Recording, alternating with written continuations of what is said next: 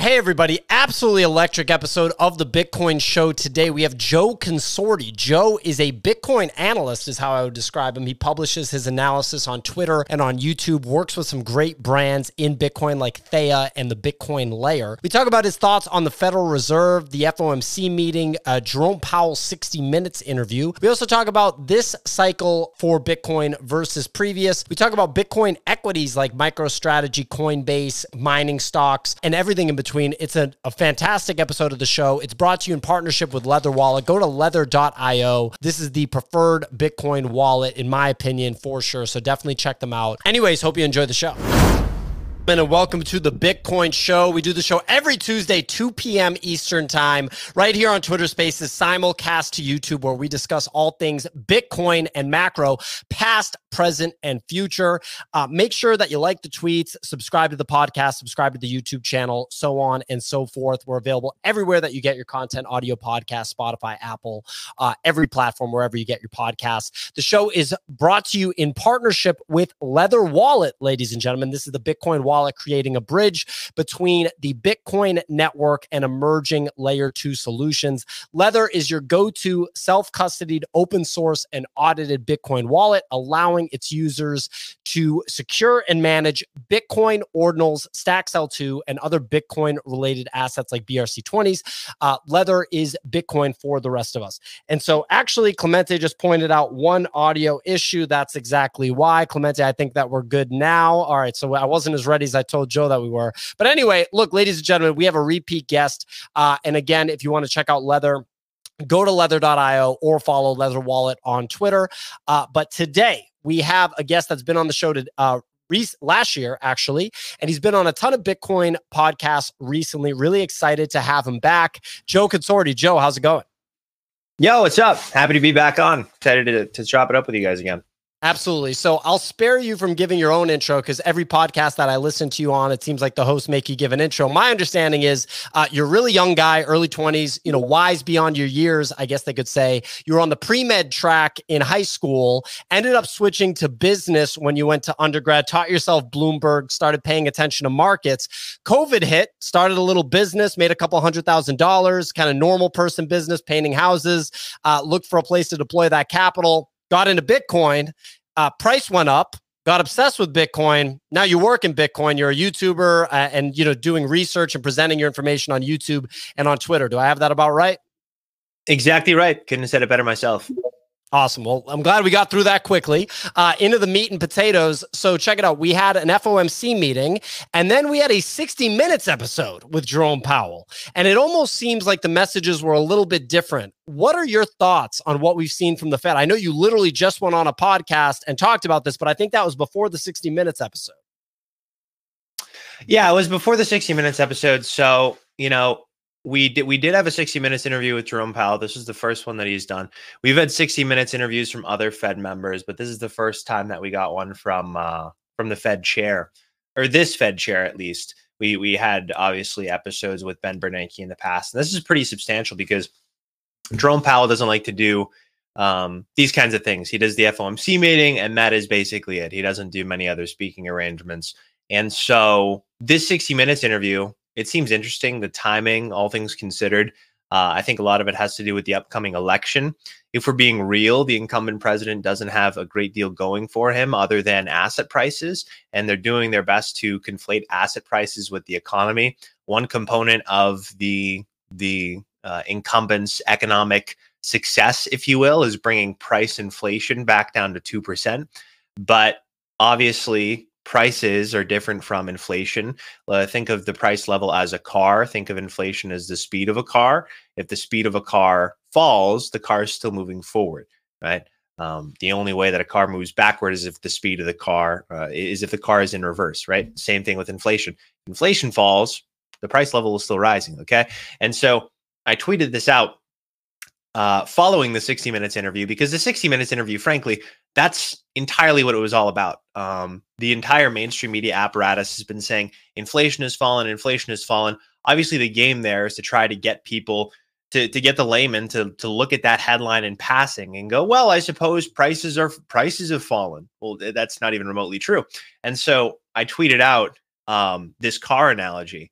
And I was amazed by how many people were in my comment section saying that I was wrong. I was wrong. And That's how you know it's a good tweet, Joe. It goes to show. I mean, I did pretty well on my AP Calculus exam, so I'm not a dummy when it comes to math. I hate to say things like that, but it goes to show why the regime can get away with headlines like this, why the regime can constantly conflate an absolute level with a rate of change, because most people don't understand the difference, and that's why they've been lying to you. And when it comes to the Fed meeting, Jerome Powell was right to talk down the expectation of rate cuts. The market got a little bit ahead of itself. The reason I say that is because we've actually seen in the days since. Well, first of all, the Fed's dual mandate is price stability and full employment. It has full employment. It has more than full employment. People are multiple job holders are at an all-time high. As a percentage of the labor force, it's a different story. But multiple job holders are rising because people are taking on more and more jobs because they can't make ends meet with their existing wages because of the price level. That aside, the Fed's dual mandate is full employment and price stability. And to achieve its price stability mandate, what the Fed tries to do is maintain 2% long run inflation target. Now, the reason they do that is kind of silly. Most people will just scoff at it. Most people don't think they think it's a natural phenomenon. The natural order of prices as technology improves and we become more productive is down, but inflation is artificially engineered because economists believe, well, this is the justification they provide, that if prices didn't go up in perpetuity, we would stop buying things. So you and I, if prices went down over time, we wouldn't go to the grocery store and buy food. We wouldn't need it. We wouldn't buy a new car if the price of vehicles went down. Even though we need to get to work, we wouldn't buy a train ticket. We wouldn't buy a ticket to the ball game because prices go down.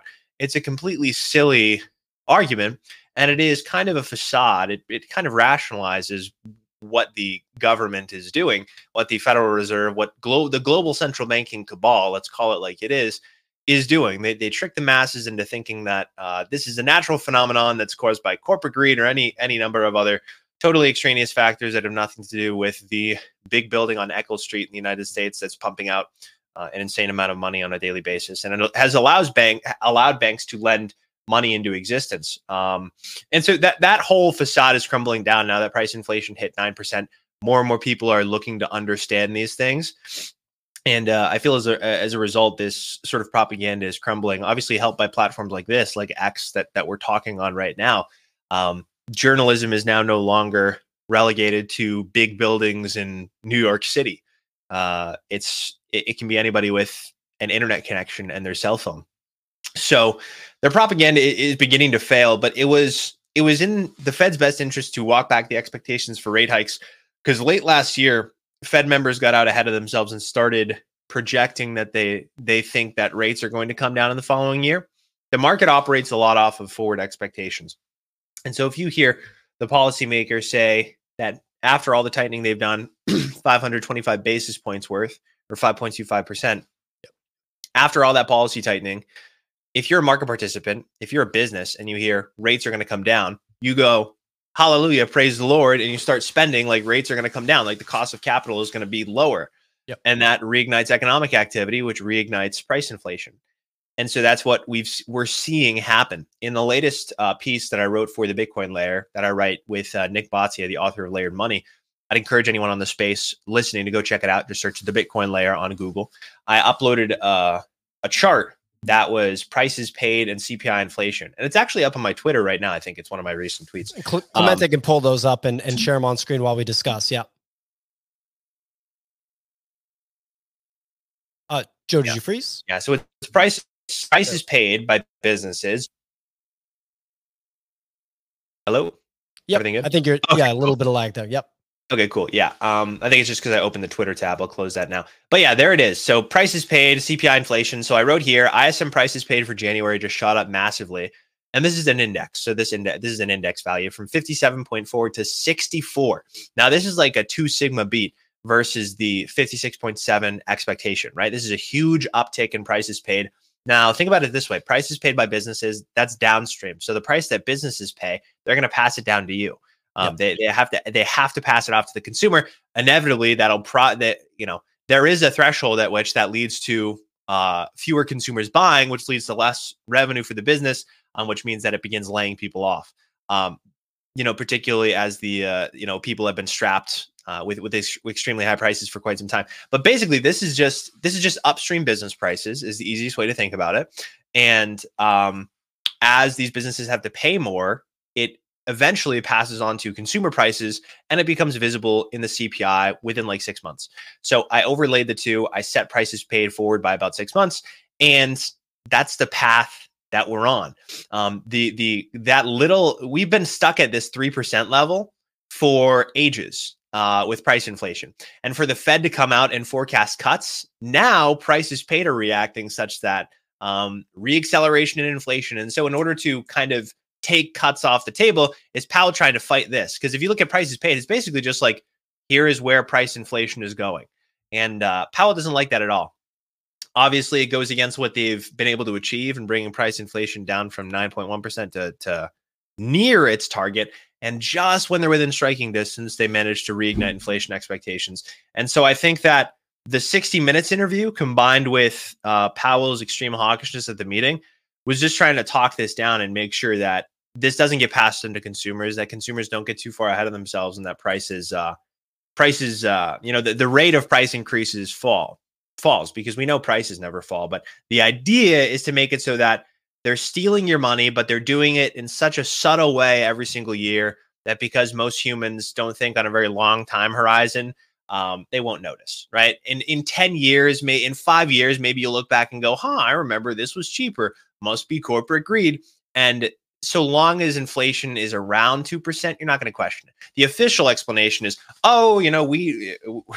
we need velocity of money, and velocity of money is enabled by credit and by price inflation. Otherwise, people wouldn't buy things. But the legitimate explanation is that it takes away their power. If they can't perpetually devalue your money, you can't be a slave to them. If they don't have control over that, you can't be a slave to them. And so that is why they say that they're an absolute necessity, even though price stability existed before the Fed granted all U.S. banks to lend money into existence via credit and loans.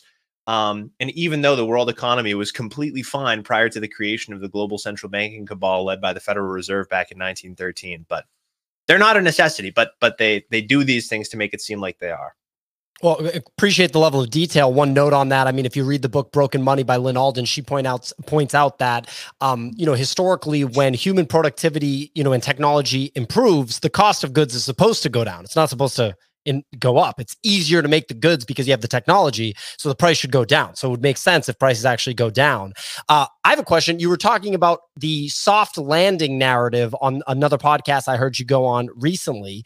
What does a, quote, soft landing look like for the Fed? Like, what would need to happen for them to be able to declare that they succeeded and they got the soft landing? Like, what does that look like?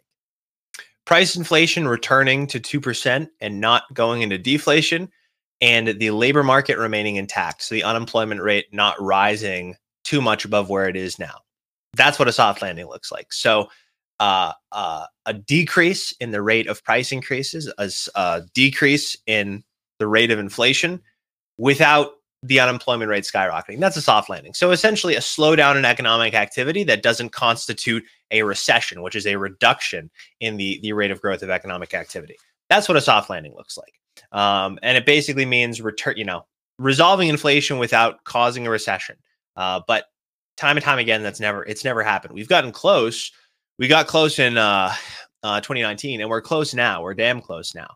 But there it is. Yeah, this is in my pin tweet, and I made this chart on the terminal.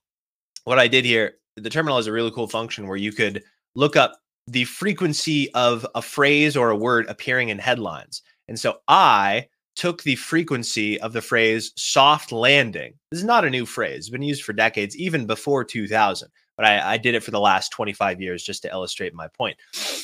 The phrase soft landing, its frequency rises every time the Fed reaches its terminal rate. Because there's always this transient period, like we're in now, where the Fed significantly tightens financial conditions, but businesses are still okay, right? Because businesses don't need to roll over their debt.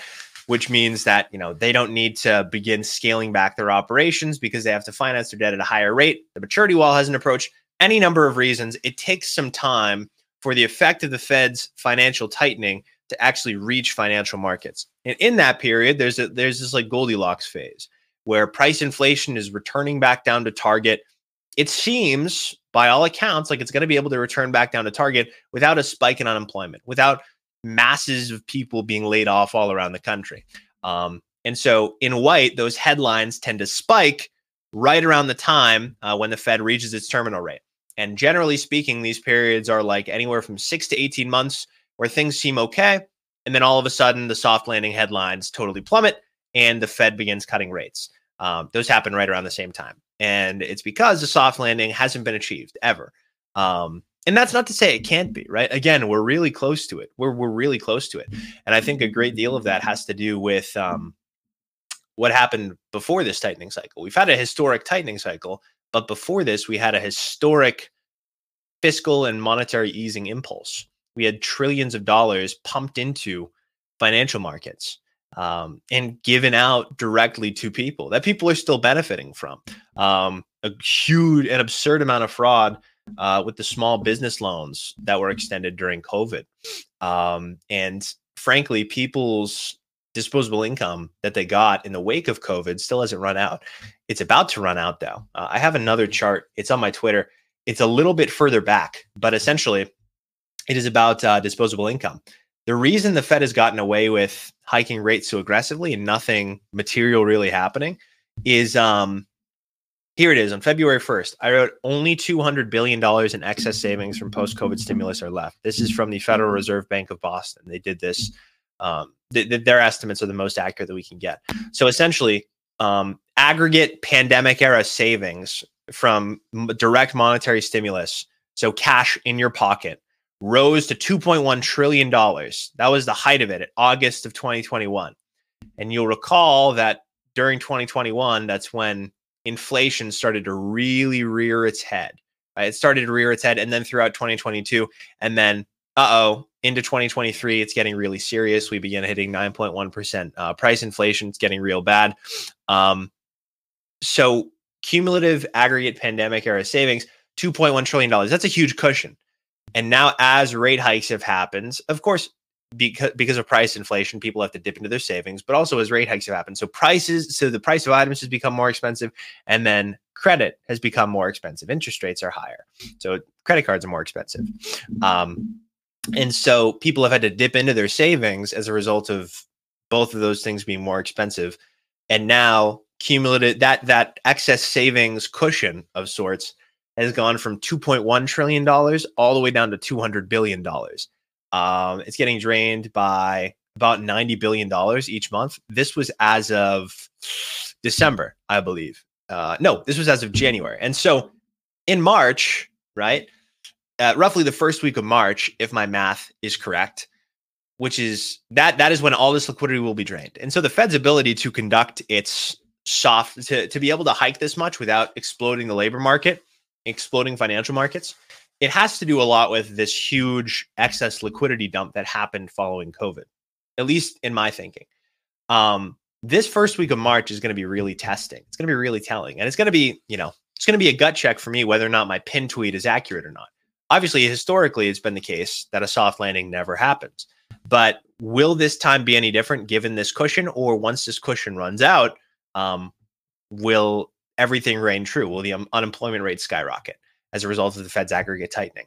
We'll have to wait and see. Honest to goodness, this was, you fire off a bazooka. It's kind of tough to tell the not collateral damage, but like where the shrapnel went, where all this money is, where it went, what the actual resilience of financial participants in the real economy and in financial markets is. So it's going to be tough to tell, but there is kind of a triple whammy that I'm looking at. And that's the first week of March. So I mentioned money in the pockets of consumers, that post-pandemic COVID stimulus that has allowed consumers to be resilient even in the face of these rate hikes. That is drained the first week of March. Also happening in the first week of March is the Fed's basically super sweetheart deal emergency loan facility, the Bank Term Funding Program, which has allowed banks to hide their treasury impairments via an emergency loan. That expires in the first week of March too. And so following the first week of March, banks will no longer be able to post their devalued US treasuries, which happened as a result of the Fed's interest rate hikes, with the Fed and get 100% of the value of the treasuries in return. That has allowed banks to limp along because if, let's say you have a shed. I'm looking into my backyard. My shed's right here. Let's say you have a shed and you're borrowing $10,000 against the value of your shed. When the value of your shed drops below a certain level, you're required to post more collateral or your collateral gets liquidated. Let's say instead of having to liquidate my collateral in order to pay off my lender, let's say that I was able to take my shed to the shed store and get 100% of the value of my shed instead of having to liquidate my collateral to pay off the people who are calling in my loan. That's what banks have been able to do. And they've been able, in doing that, they have been able to basically stave off failure. They've been able to re-up their cash balances that were impaired as a result of these duration losses. Duration is interest rate risk, these losses that happen as a result of rates going up. That's what they've been able to do for a year. And now you just had a chart on screen, not Silicon Valley Bank, rather, the regional bank that acquired Signature Bank, the New York Community Bank Corp. Signature Bank was one of the banks that went under last year. New York Community Bank Corp, it's plummeted like 60%, 70% now. Its stock price, and essentially this is the stock market saying that it's worried about the health of small and mid-size regional banks and some large regionals too. Silicon Valley Bank and Signature Bank, at the time of their failure, they were some of the largest. Silicon Valley Bank was the single largest bank failure by total asset size in history, larger than all of 2008 combined. This is by asset size.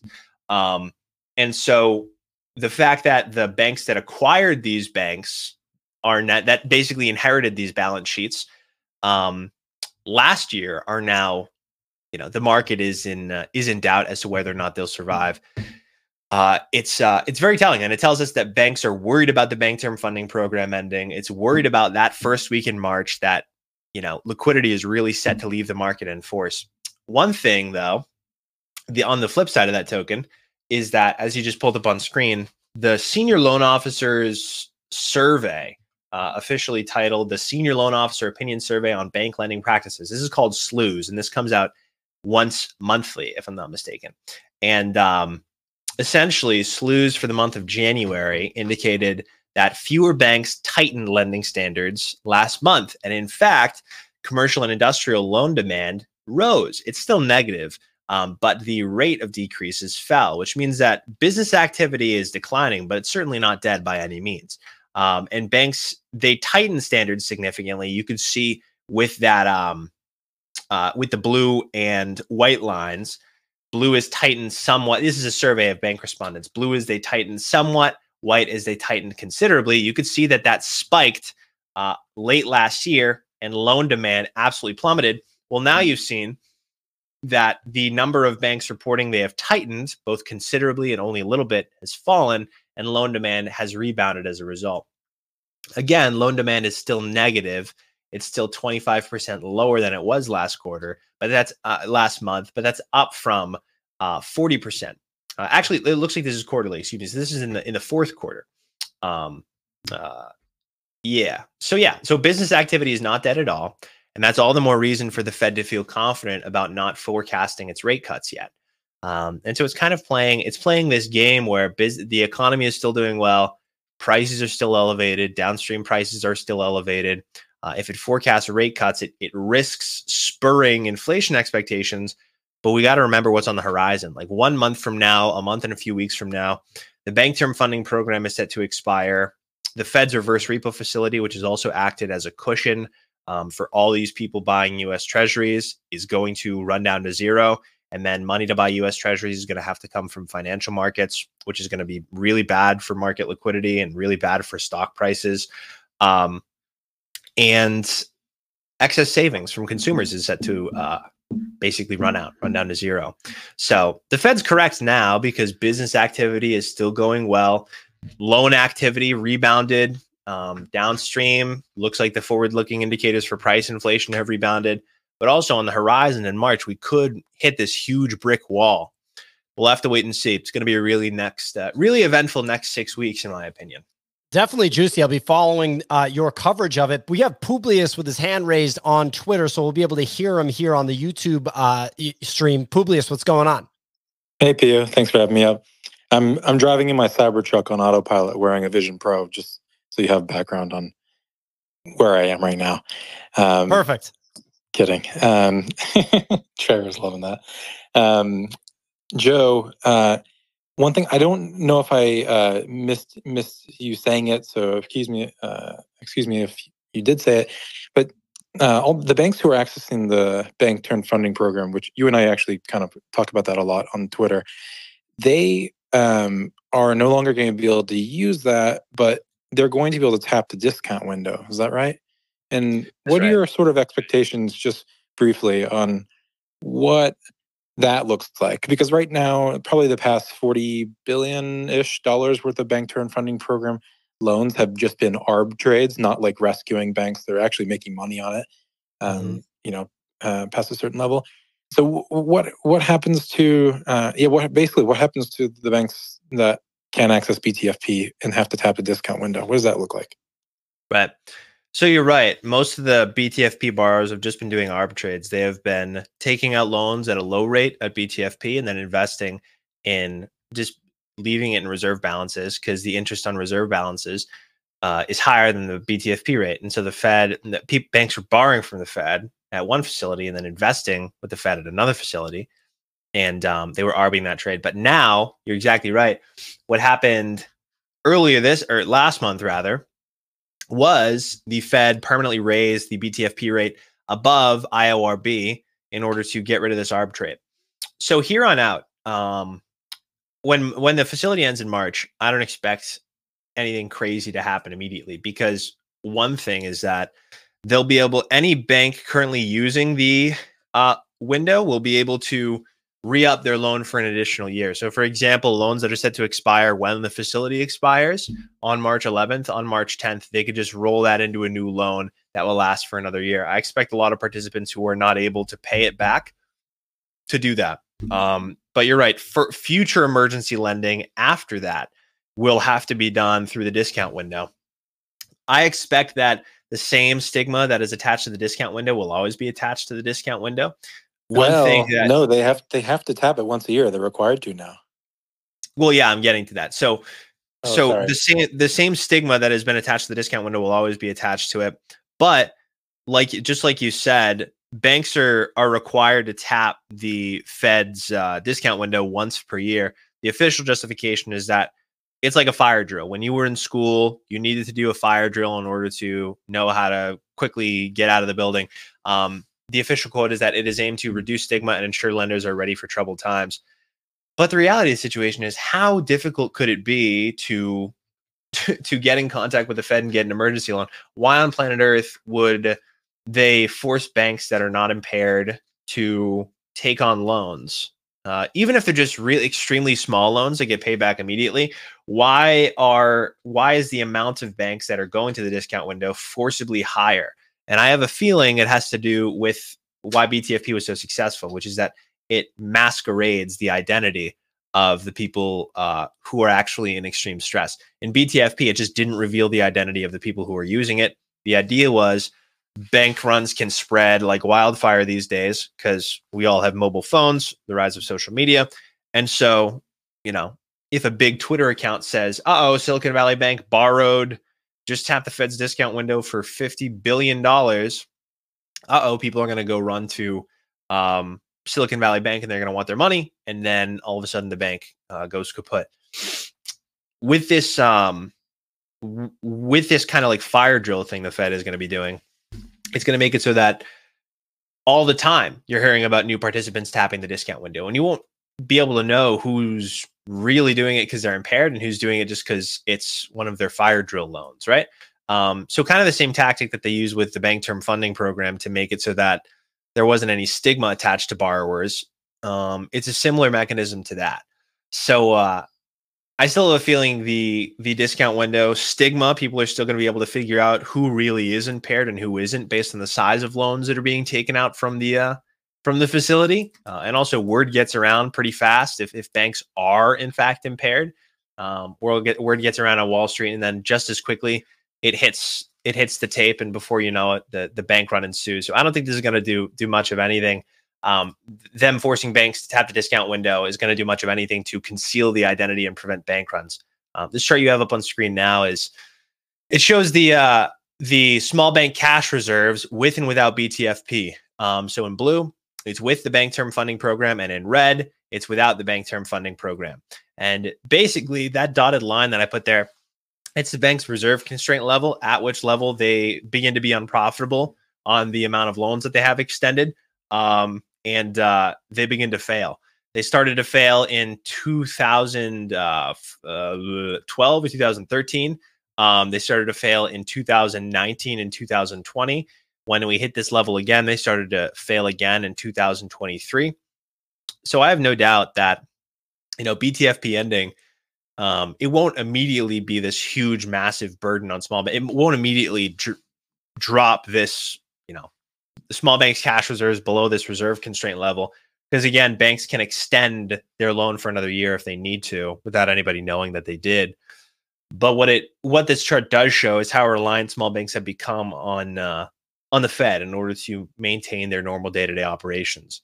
And there's nothing as permanent as a temporary government facility, right? So the saying goes. And so because banks have now kind of sunk their teeth into this facility, it can go away for a time, but I don't think that it'll go away permanently.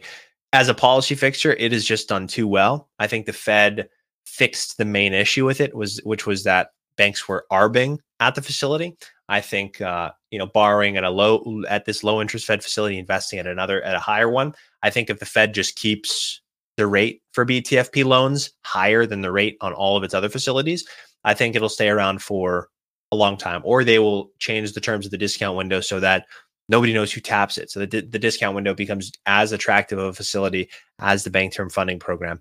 It would also allow the Fed at the discount window to have different loan terms for every single borrower, instead of kind of the one fixed rate that they charge at BTFP. So it would allow the Fed more flexibility in managing crises if they were to take some of those characteristics of BTFP and bring them to the discount window, which they might do, or they might not end BTFP at all. But I fear for the optics of them not ending BTFP when they said they did, because that would kind of reignite panic in markets.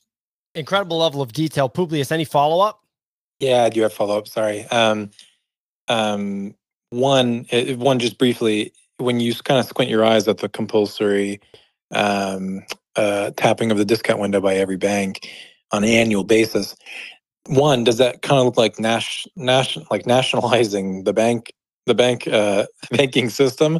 If you kind of squint your eyes, or maybe don't squint your eyes, and then two, given that we've started to see commercial real estate loans really start to affect some of the important banks, including even like institutions in Japan that had participated in buying U.S. Commercial real estate. There's this comment about it's like when you see one cockroach, that means there's more. Wondering to what extent you think that's going to play out, if you have any opinion on that, and whether that'll put more pressure on these regional banks, especially having to tap the discount window. Yeah, CRE is another big problem. The percentage, that's the tweet right there. So commercial real estate debt, 70% of it is owned by small banks. This includes office space and the like. And a record number of office space is vacant in U.S. metro areas. I think it's like 21%, something like that, way higher than it's ever been. And so the small banks hold the majority of commercial real estate debt. Obviously, not all of it's office space, so not all of it will be delinquent. But that's really bad. Bank Term Funding Program, it allows banks that have huge losses on their U.S. Treasuries to bring them to the Fed, and they can paper over those impaired losses. They can get a loan that fixes that right up for them. But one facility currently does not exist for commercial real estate. And if banks are left with these, commercial real estate debt that goes delinquent and then into default, and then the banks take the properties, what does the Fed do? Does it begin lending against devalued real estate? I don't think so. And so it's interesting. We're at this, it's like a structural shift in the way that we work. I've been in the workforce for going on 8 years now. I got my first job when I was 14, but I haven't worked anywhere physically in the last 2 something years. And for the majority of white collar America, that's the exact same thing. And so we're in this kind of structural paradigm shift where office space is needed to a lesser and lesser degree. What's going to happen to all of the people who have mortgages out on these spaces that no longer are cash flowing? What does the Fed do? Does it allow the entities that are, expecting payments on all of this debt to go under? I don't think so. I think you just see further nationalization of those banks. The Fed has like a no recession mandate. It doesn't say that it does, but it basically does. You saw their response after COVID. If that isn't a no prolonged recession mandate, I don't know what is. It's the name of the game to make the United States attractive on a relative basis compared to every country in the world, because we have total global currency hegemony too. It doesn't really hurt us to do extreme monetary and fiscal stimulus to zombify our economy every time there's an issue. And so I think that instead of letting the banks fail that hold CRE, have huge CRE exposure that ends up going toxic because it's no longer needed, I think that just further nationalization happens. I think JP Morgan gets bigger. I think Bank of America gets bigger. JP Morgan is the second largest bank in the US other than the Federal Reserve. So I think that that's what happens. I think JP Morgan gets bigger. The big four, Citigroup, JP Morgan, Bank of America, and Wells Fargo, they just get bigger. And that's that. Small regional banks become a thing of the past. I just opened a business checking account today at Citizens Bank. That probably gets absorbed. I become a JP Morgan customer soon enough. All these small community banks that you may be banking at will probably be a thing of the past in 10, 20 years. And that's no reason to get worried. Your deposits your stuff is safe. We saw last March, even deposits higher than the FDIC limit were insured. So you're fine. The Fed will not allow a recession to happen, which means that none of these banks holding these toxic assets can fail, which means that further devaluation of your money is on the way. But of course, it will be shrouded under the guise of extreme corporate greed and having nothing to do with central planning at all. It all comes back to that, Joe. Publius, any follow-up on that before we switch gears to the Bitcoin ETF? No, that was great. Thank you for that answer, Joe. For sure, man. Good chatting with you. Yeah, I mean, he's still here. He might have follow-ups, Joe. Anyway, this is called the Bitcoin Show, and obviously you report on Bitcoin and have very valuable insight, in my opinion, when it comes to Bitcoin. What is your impression of kind of how things played out with the ETF, the big run up on Bitcoin's price, the run up in the prices of sort of like Bitcoin equities, MicroStrategy stock, Bitcoin mining stocks, Coinbase, and then the subsequent pullback that we've seen since the ETFs actually started trading, and kind of the action right now? Like, how closely have you paid attention to the ETFs, and what do you kind of make of the market for them right now? Right. Yeah. I mean, it was, all things considered, successful ETF launch, right? Trying to open up my Bloomberg so I can see what the actual numbers are, but it's not connecting to the internet for some reason.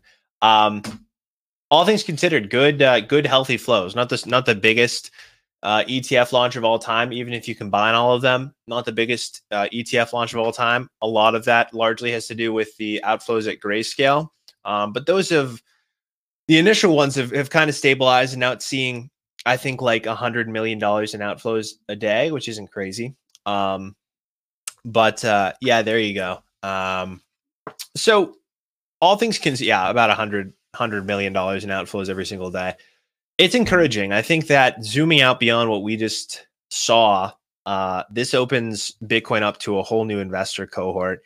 And I think this will spur further education about Bitcoin, because ultimately, unlike us, unlike people who are, younger, the boomers and, people with big money, they want to know what they're investing in before they do.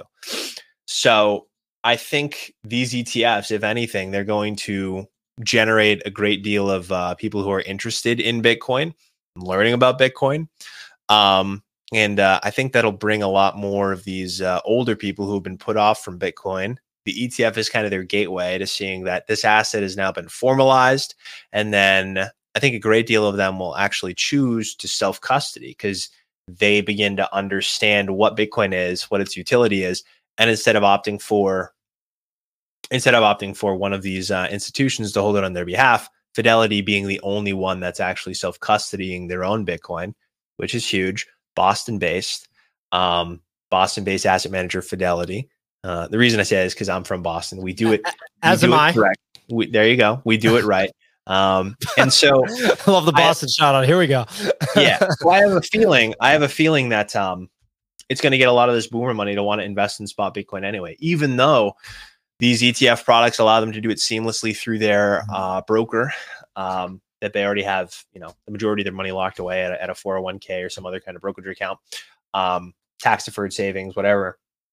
It'll lead a lot of these people to maybe contribute to a separate spot Bitcoin holding that they hold in their own. I have confidence that will happen, but I also do have confidence that these large entities are now going to be owning a lot of Bitcoin that is going to be custodied by Coinbase.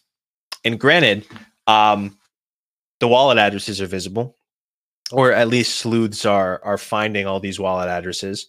So we can track it. We can track the Bitcoin holdings and things like that.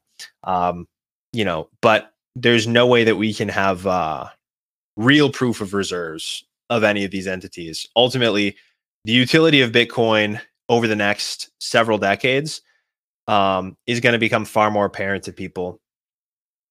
Civil asset forfeiture probably seemed insane in the 20th century, but it happened. So I have no doubt that at some stage, if the U.S. fiscal situation continues getting out of control, civil asset forfeiture probably isn't off the table.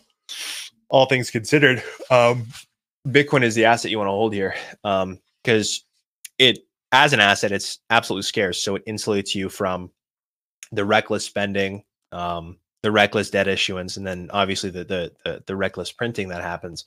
But it also cannot be confiscated, right? Again, civil asset forfeiture probably isn't off the table. As productivity of the country slides relative to the amount of debt that we need to issue for each new marginal unit of productivity, right? The deficit gets wider.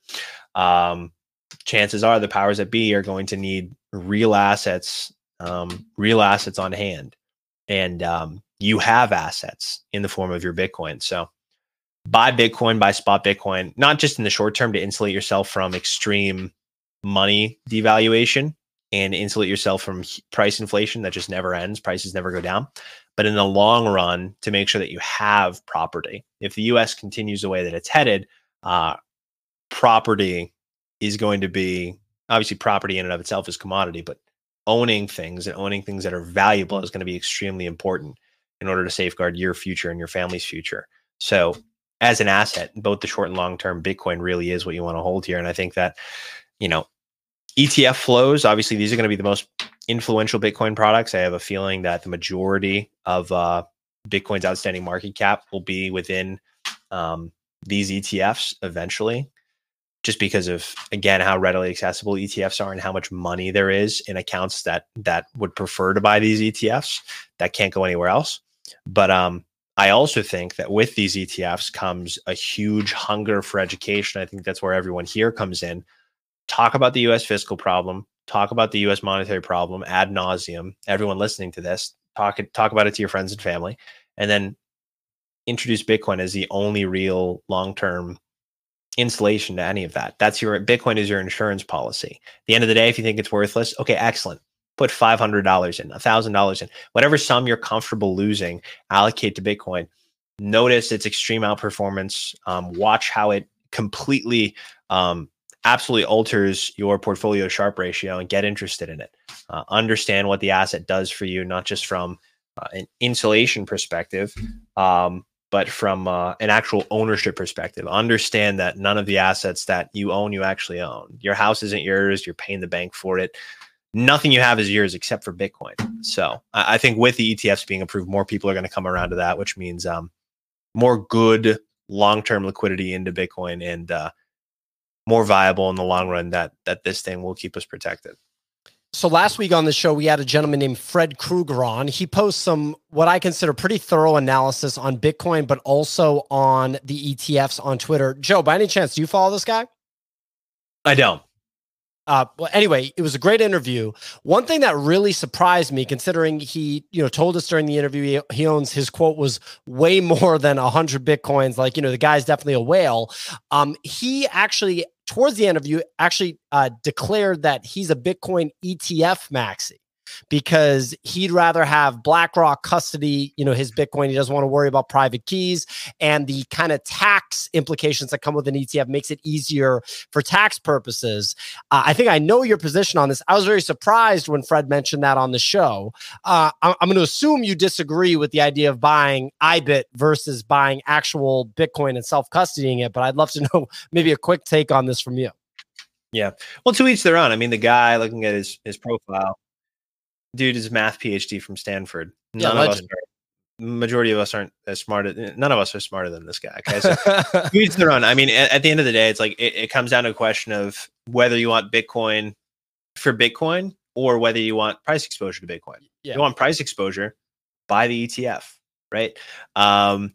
If you're just looking to allocate to a Bitcoin adjacent instrument and get price exposure as the as the fiscal situation worsens, as prices continue going up, because the solution at the end of every cycle is more monetary and fiscal stimulus, then just buy an ETF. It's easier for you. And also, like he said, much easier to do taxes at the end of the year. Yeah.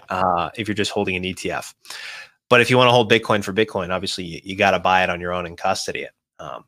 But he's right. I mean, if you're just using it for that, the insulation mechanism against central banks and their idiocy, an ETF is an excellent way to go. But I think over a multi-decade time horizon, allocating to spot Bitcoin is the right choice for most. What do you think of Bitcoin? I call them Bitcoin equities, I guess, crypto equities versus the ETF, Coinbase, mining stocks, MicroStrategy. How do you see those, like the market for those playing out over the next 2 years? Yeah. Again, as this thing grows in popularity, over many decades, these are going to be some of the most valuable companies in the world, right? These mining companies that are helping keep the network afloat. You always want to have some kind of allocation to people who are efficiently allocating capital, right? Particularly if you have faith in this space, you want to have a position in miners and the people who are helping uphold the network. I wouldn't necessarily buy the stock of any kind of exchange, because again, you're very open to regulatory capture, especially with all of the other stuff that all publicly listed crypto exchanges have.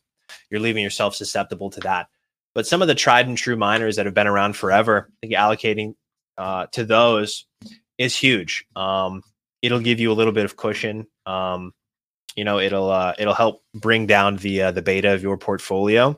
And at the end of the day, you want to be supporting these companies that help maintain the Bitcoin network as well. So I don't necessarily have a price prediction, but I do think that over the next several decades, you do want to buy Bitcoin mining stocks, particularly the larger ones. Very interesting. I mean, it's fascinating. One of the reasons I love this show is the different opinions of the guests. We had Dan Held on the show maybe 3-4 weeks ago. And when I asked him the same question, the only definitive comment he had was never buy a Bitcoin mining stock, which is, I just get a kick out of it. The different opinions are always, fantastic. Joe, when you think about this Bitcoin cycle and you kind of look at it in terms of the broader crypto market, what do you think might be way different about this Bitcoin cycle versus the last one? We saw less of a multiple in terms of all-time high, from the bottom of the cycle to the top last time. And we saw a blow off top in NFTs, right? New asset class within crypto. Saw Ethereum outperform Bitcoin. This year, we might see an Ethereum ETF. We might not. We have a Bitcoin ETF. We're not going to get a Solana ETF or anything else. We had James Seyfert on our morning show, and he kind of walked us through why that's not going to happen. Do you think that this cycle will be significantly different than the last Bitcoin cycle because of maybe some of the other crypto mechanics and because of traditional finance being in this time because of the ETFs? I don't think it'll have anything to do with things that are native to Bitcoin. I think the ETFs play a role, but I think more broadly, I like to zoom out and talk about kind of the end game of where we're headed when it comes to the U.S. monetary order.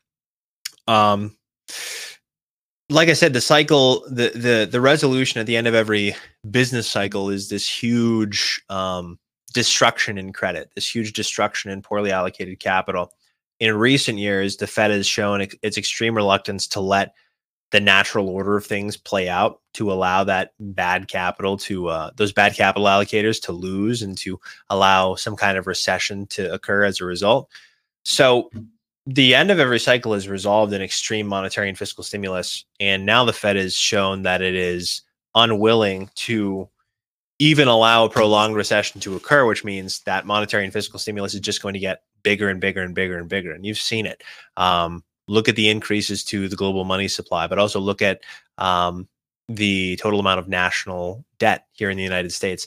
But then even go one step further and look at the debt to GDP ratio, and then even go one step further and look at the federal deficit as a percentage of GDP. We're becoming increasingly less productive relative to the debt loads we've always used, and so we need to keep increasing our debt load to retain the same level of marginal productivity.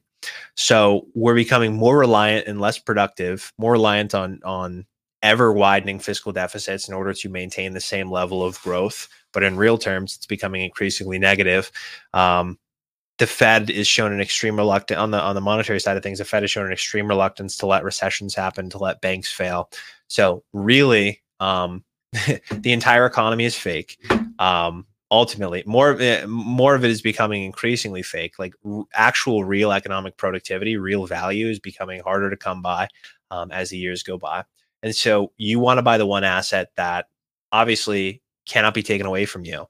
We want to buy the one asset that stands to appreciate in the face of that more than all others.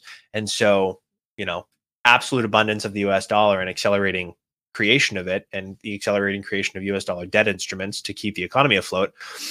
Okay, that's ever accelerating. You want to maximize your upside potential in the face of that, in the face of your denominator becoming worth less and less and less and less and less, and an infinite amount of it being created, then you want to buy whatever is the most scarce.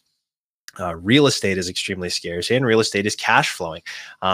Businesses having an actual cash flowing business of your own, that is a hot commodity. More and more people are beginning to do that as well. Gold is also extremely scarce, and it absolves you of counterparty risk if you take it out of the bank and you store it with yourself. But even that can be seized. And so the one thing that is the most scarce, it is the only absolutely scarce asset in the known universe, that also can't be seized, because you could store it in your head. You could carve it into the side of an oak tree. You can carve one of your seed words into the side of 50 different oak trees. You get 24 different oak trees all around the United States, and you could have a special map that you memorize about where all those oak trees are. No one can torture it out of you. You can't do that with gold. You can't melt down. Well, you could melt down your gold and store a little nugget of it here and there. But at the end of the day, the only asset that not only appreciates the most in the face of all of this, if you think that austerity is coming back to the United States, don't buy Bitcoin, buy US Treasuries, right? If you think austerity is a viable long-term solution, buy US Treasuries. But if you don't believe that austerity is a long-term solution, and you believe that the United States government is in the process of looting the coffers, and the United States Federal Reserve is in the process of making sure that the economy remains positive, not in nominal terms, long enough for them to take the money and run before the citizenry of the United States find out, buy Bitcoin. You should be buying Bitcoin if you think that the train has come off the tracks fully. If you think there's some semblance of, we'll recover from this, we'll return to austerity. The Federal Reserve is an upstanding institution that seeks to promote price stability and full employment, and it doesn't have any other interests in mind. It's not working for the interests of any other country. Then you should buy U.S. Treasuries all the way. But if you think that that's not the case, you should buy Bitcoin. Two more questions, and we'll let you go. One commenter had a good question. It looks like Sniff on YouTube said, will the ETF stagnate the price of Bitcoin the way it did gold and silver? I have some thoughts on this, but I'd rather hear from Joe. Joe, what are your thoughts? I don't think so. No, I think obviously the debt issuance has been accelerating. and our productivity has been declining. And every cycle, the monetary stimulus is bigger too. In 2008, creating money out of thin air in the form of bank reserves really became one of the Fed's main policy tools. So if the size of those two things continues increasing, I do think that it's not if, it's because the size of those two things continue increasing. Bitcoin is eventually going to be at a point where we've had diminishing cycle returns, right? 90 something percent, 60 something percent, 40 something percent. Those will eventually rise again beyond 100. But I do think that as the liquidity of Bitcoin rises, helped by these ETFs, cycles are going to become a lot less chaotic and manic as you begin to approach the market cap of gold, market cap of US treasuries, 10 trillion, 20 trillion respectively. So I don't think it'll stagnate the price of Bitcoin because Bitcoin is absolutely scarce. And while gold and silver are fighting the exact same battle, which is it's a check on the monetary and fiscal authorities' lack of austerity, Bitcoin is the only one that's absolutely scarce in the face of all that. And its supply schedule is slowing. Whereas as productivity increases, the supply schedule of gold and silver is rising. As new gold and silver is found, the supply schedule is rising. And so I think that is a big headwind for its price, new supply. And eventually, new supply for Bitcoin is going to be few and far between, which is a totally unique monetary attribute that it has. And so I think those two forces combined, your denominator becoming worthless at an accelerating pace and your supply becoming more scarce at an accelerating pace, those two things are what make Bitcoin totally magical. And I think that, it's going to help. I think it's going to stagnate the price of it. And we lost you a little bit at the very, very end, Joe, but I think we got the point. I should know. All I said at the very end was it stagnate. All I said at the end was stagnate the price of it like it has for gold and silver. I hear my phone in the other room talking about the Twitter Spaces, and I heard where I cut off. So that's the full. There you go. Peak performance right here with Joe. And I should mention, I saw in an interview recently that Alexis Ohanian, co-founder of Reddit, pointed out that he's invested in a company that's planning on mining gold from asteroids. So I think you can expect that the supply of gold will go up over the next few hundred years. Trevor has a question, then I just have my last one. But Trevor, please, do you have a question for Joe? Yeah, what's up, Joe? Great to have you on the show again. I'm curious what your thoughts are on the upcoming White House election cycle and how that's going to impact the price of Bitcoin in the lead up and afterwards. Good this question. Ought to be good. Yeah. So, on Twitter, I've been getting increasingly more political. I think it's all these things are totally connected. I think to ignore what's happening all around me is kind of a dumb thing to do. Look, I think that the fake polls are out in force, saying that the election is closer than it actually is. But also, by the same token, they've imported an entirely new electorate, and they're working on granting all of them voting rights. So, certainly going to be interesting. I think that Trump will get it done. I think he gets done handedly if all of the votes were real. But of course, that's a consideration we need to make these days. I do think that the big things to consider are what both of the candidates' respective fiscal policy will be. I think that the Republicans will be more austere, but just slightly. Kind of similar to the analogy I talked about earlier. It's like, oh yeah, inflation is falling, but that doesn't mean that prices are falling. It just means prices are rising at a slower pace because inflation is falling. When it comes to the debt problem, I don't think any president will ever be austere, ever. The Democrats love social programs. That's how they achieve their permanent electorate. They import everybody from the world over, give them free stuff. That requires fiscal spending. That requires extreme debt issuance because tax receipts just can't cover it. The amount of people that are on public benefits, the amount of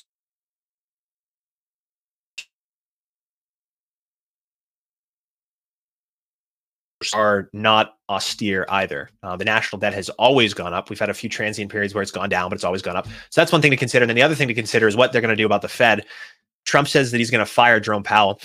I don't know why, but he says that he's going to fire Jerome Powell. And I don't know what the implications are of that because Jerome Powell has been the one, apart from 2019, that has managed the Fed's interest rate targeting and managed Federal Reserve operations better than any Fed chair. I don't know why he's going to fire him. So the implications for Bitcoin are kind of up in the air, but I do think that we're on the cusp of something extremely bad happening, whether that's the assassination of one of the candidates for president. They've thrown everything in the book at Trump, and I think chances are they try to kill the guy. It wouldn't shock me. I've been saying this for years. It wouldn't shock me if they tried to do that. It wouldn't shock me if in the lead up to the election, we actually started deploying troops over in Europe, over in the Middle East. None of these things would shock me. And all of these things would deliver a massive shock to US markets. But US markets do love war. They do, because war means spending. So if any of these things happen, if we enter into war for any reason, that means more liquidity for financial markets. That probably means the price of Bitcoin stands to benefit. But in the lead up to the election, if we do, I think the election has less to do with it, more so than whether or not we enter into war and whether or not we enter into recession. And I think that recession timing is a fool's errand. I've had that proven to me many times over the last few years. We're at the cusp where it's the most likely, but recession and war are the two things to consider here. And I think that both are highly likely. Both environments Bitcoin would not do very well in, but we'll have to wait and see. Well, in war, Bitcoin, you're saying it with a war environment, Bitcoin would not do well? No, it would. Oh, right. That's what I thought. Okay. Forgive me if I misunderstood that. Anyway, look, ladies and gentlemen, that's our show today. Joe, so the Bitcoin Layer, that's the YouTube channel. That's the business that you're operating at right now. Anywhere else people can find you, obviously on Twitter, on X platform, at Joe Consorti. That's at JoeConsorti. Fantastic insight there with visuals posted on a near daily basis, if not a daily basis. Anywhere else people can find you, any newsletter, anything? Yeah. So the other thing I've just started over at Theia, Theia Bitcoin is a brand new company. They just raised funding. It's the world's simplest Bitcoin multi-sig service. If you've been on the fence about multi-sig, it's a free app. You can type in THEYA to the App Store, download it today. Look at beautiful. That's our beautiful website right there. So this is a company I'm stoked to be involved with. You can go to theia.us, just as it's spelled on screen right now, and download the app. Have a look at it for yourself. Again, it's totally free. And unlike these huge multi-sig services, you don't need a crap ton of Bitcoin to be able to do this. And you're storing your Bitcoin in the most secure way possible. I'm also writing a new research blog for them.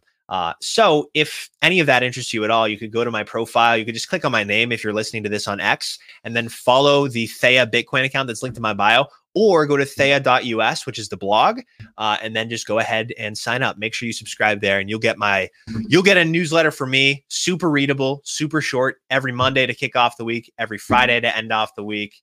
And you can learn more about what Theia's got in store, because they got a really kick-ass app going. Well, Theia definitely came up in getting you as a newsletter writer for sure. I wasn't aware of that newsletter. I'll definitely subscribe. Heard you talk about Theia before. Sounds like a great product to simplify multi-sig wallets, which I think a lot of people are intimidated by. But as usual, thanks so much for joining us, Joe. We always appreciate your insight, and it was a great chat. Great time. Likewise, I appreciate it, P.O. Good chat as always. Absolutely. Have a good one. And ladies and gentlemen, as usual, the show is done in partnership with Leather Wallet, the Bitcoin wallet, creating a bridge between the Bitcoin network and emerging layer 2 solutions. Leather is the self-custodied, open source, and audited wallet, allowing users to secure and manage Bitcoin, Ordinal, Stacks L2, and other Bitcoin secured assets like BRC20 tokens.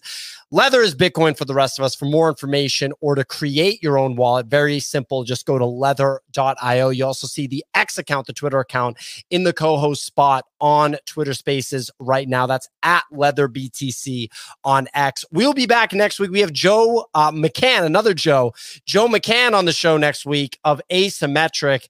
He's had a pretty good last 6 months, that's for sure, if you look at the assets that he tweets about and their prices. So really, really excited to have Joe McCann on the show next week. And of course, make sure you give Joe Consorti, today's guest, a follow. That's at Joe Consorti on X platform. And you heard the other places that you can find him. We'll be back next week. Thanks so much for listening, everyone. Catch you all next time. Have a good week.